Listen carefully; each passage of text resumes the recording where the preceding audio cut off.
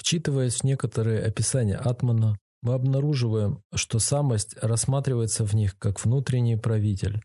Так Яджнявалкья говорит: «Живущий на земле и в земле, которого земля не знает, чье тело есть земля и кто управляет землей изнутри, он есть ты сам, движущийся изнутри, бессмертный».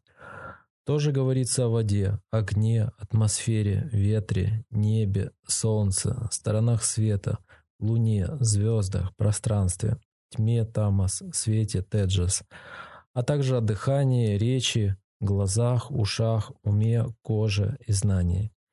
Нередко в текстах правитель макрокосма или внешнего порядка сущего отождествляется с правителем микрокосма или внутреннего порядка. Так, почти вся седьмая часть третьего раздела Брихадараньяки посвящена именно этой теме.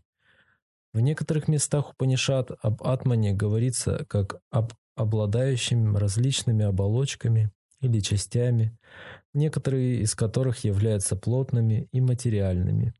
Атман – сокровенное, самое глубинное ядро, природа которого есть чистое блаженство, анандамая. Он пребывает вне всякого движения и изменения и совершенно от них отличается. Именно на нем, как на последнем основании, зиждятся опыты сознания в разных его состояниях, и спящим, и бодрствующим. Здесь мы встречаемся с двумя видами атмана, из которых первый услаждается опытом, второй же находит удовлетворение в недеянии. Последний, высший атман, часто описывается как высшая реальность, единственная истина внутреннего и внешнего порядков сущего, то, в чем покоится весь мир. Когда эмпирическое «я» постигает Ишвару, оно освобождается.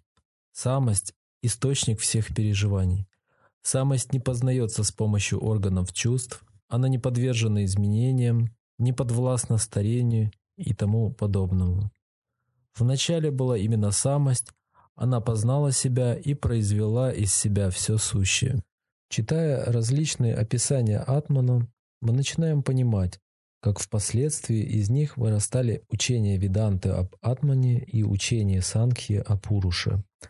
По мере развития монистической тенденции, с возрастанием значимости Брахмана как высшей реальности, всю область множественного и особенного, охватывающую как явление внешнего мира, так и оболочки самости, описываемую как изменчивое и подвижное материальное бытие, всю эту область стали относить к небытию, к майе или иллюзии.